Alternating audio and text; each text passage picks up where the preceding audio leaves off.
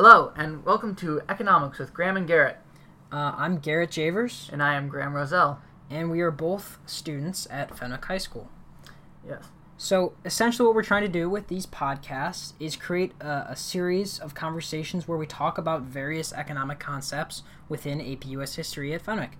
And so what we're trying to do is use layman's terms and easy-to-use examples that are going to teach you these concepts within the context of the class and make it easy to understand. Yeah. Basically, we understand that AP pushes fast-paced courses, and that the economic concepts can sometimes be a little bit difficult to grasp right away. Mm-hmm. So that's what this is for. Yeah. So the first topic that we're going to be covering today is, Graham? Is the First National Bank of the United States. Of course. What else? Okay, so let's get into how the First National Bank of the United States came around. First, I would like to cite that it was Alexander Hamilton's Big idea. kahuna, Big baby. Kahuna. Big kahuna. Yes. He's the man. You know, it's kind of funny because we have the whole play or musical that's going on, Hamilton. Yeah. And that, I feel like everyone who's listening to this podcast should definitely go see it. It'll help you understand a lot of things. Cannot wait to see that. Yes, but, okay, so... Anyway, as I was Hamilton. saying, so let's first of all go to, in the situation of this, what the status of the United States was. This was right around the ratification of the Constitution. The Articles of Confederation was still in place, and as you have learned in class, under the Articles of Confederation, there was no unity within the states. No, not at all. Everyone had their own currencies. Everyone was in a ton of debt. The economy was not in a very good situation. Yeah, think of it as... Well, for example, IKEA furniture. You have IKEA furniture, right, Graham? Yes. Okay, so you know it's not the best quality. Yeah, I don't want not to rip on IKEA. I don't want to talk about it. Yeah, but basically, when you think about that furniture, you know how you have to use a lot of different glue and a lot of different little wood pegs to combine it together.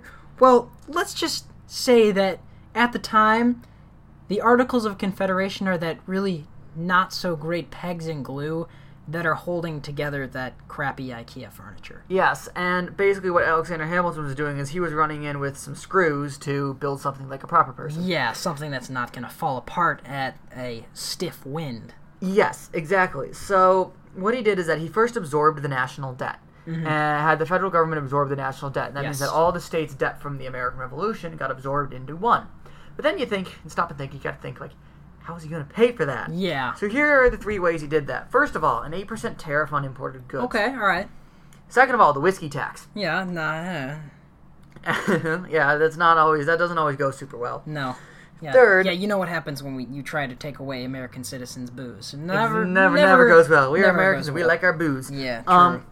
And finally, the creation of the National Bank, which was to build credit and stimulate the economy. Yes, that is the most influential factor in creating a strong United States. Yes. Was having that. Yes. To have any sort of investment, you need to have credit. And to explain credit, I will go to Garrett. Okay, so essentially what credit is the flow of money, of dollars, and financing through the economy. So what was happening at the time was within the United States, we had some people that were creditors, that were giving out loans. But the problem with that was there were a lot of specific events that made them not so, excited to give more of those loans. Take, for example, the Whiskey Rebellion, in which all of these farmers had an uprising and all of their debts were forgiven, which may seem like a good thing for those debtors because, yay, they have no more debt. But the creditors, the people who are actually lending that money, well... they were not so happy. Not so happy. Not only did they lose their profit margins on their loans, they lost the loan too. Yeah, so that really did not create a good system. No. And that really leads me into talking about the actual monetary structure that we had at the time. So Graham talked about how we had different types of currencies, and that was coming from these large regional divides that were between different original colonies. And so what they had was paper money. And what paper money is really technically worthless because it has no intrinsic value. Now let me explain the difference between extrinsic and intrinsic value. So, all right, you have a gold coin, right? And you know gold is actually, it's a valuable metal. The metal ore is valuable. Yeah, it's a precious metal. It's rare. And so that has what's called intrinsic value. But when you take, say, a paper dollar, for example, well, if you take away the fact that you're saying this is $1 and it's worth $1, well, it's completely worthless. It's just a piece of paper. It only has worth because we say it's worth something.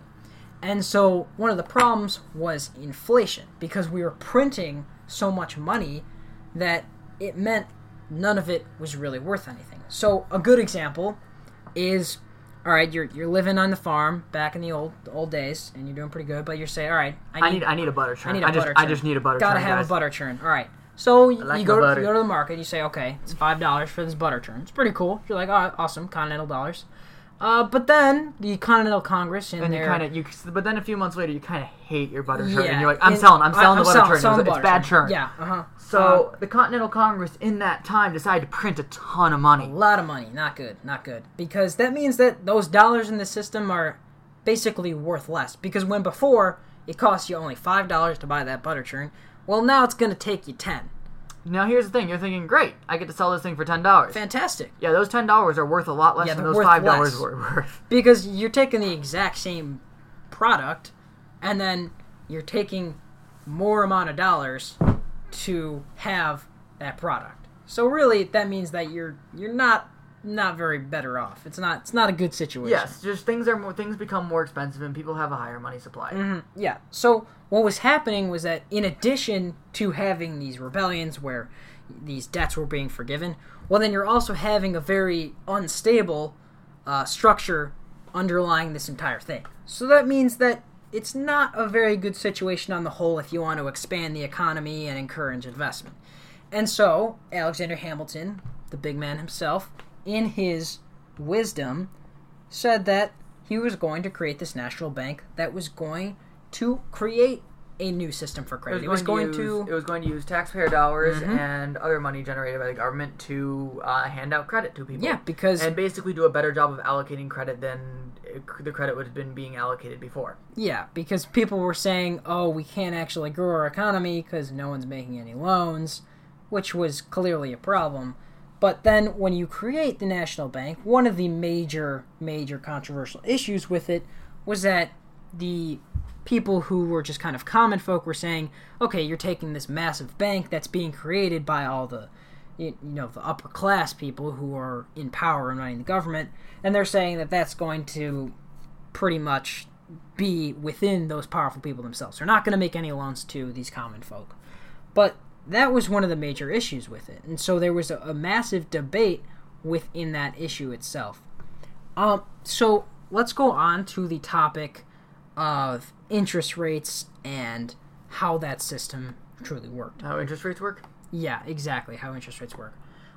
So obviously there are two parts to a loan. Mm-hmm. There is the principal of the loan, which is the amount of money that the loan is originally worth. Yeah. And there's the interest rate.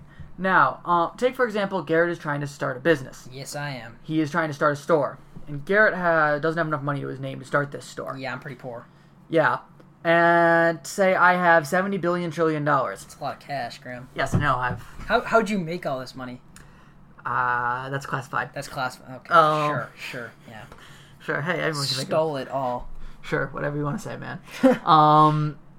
So he comes to me and says, Graham, I would like $10,000. And I will say, all right, well, I think there's going to be a lot of inflation, and so I don't think that by the time he pays off this $10,000, it'll be worth all that much. So I want some interest. I want some money on top of the $10,000. Mm-hmm. And that interest is my profit margin. That is what I make money off of. Because whenever he pays me the $10,000 off, I've broken even. The interest is how much more money I get. Yeah. So I'm going to charge him 2%. That's pretty good. I mean, he's making $200 off that $10,000, right? Yes, I am. Uh-huh.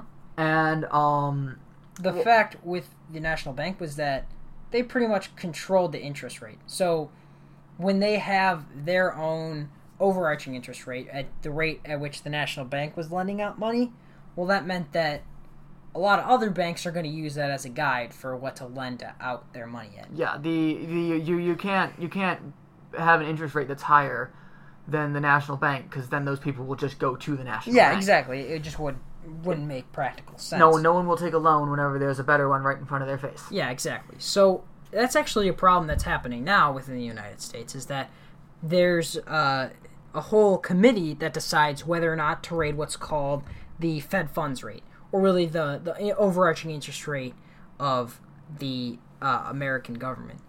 And so what's happening now is that what they're doing is they're attempting to use that interest rate to stimulate growth within the United States. So when you have a really low interest rate, well, obviously that means that it's going to be cheaper for me to get that loan. So say, for instance, Graham, with his $70 trillion or whatever the heck it is going to say, all right, well, look, the National Bank has lowered their guiding interest rate to 1%.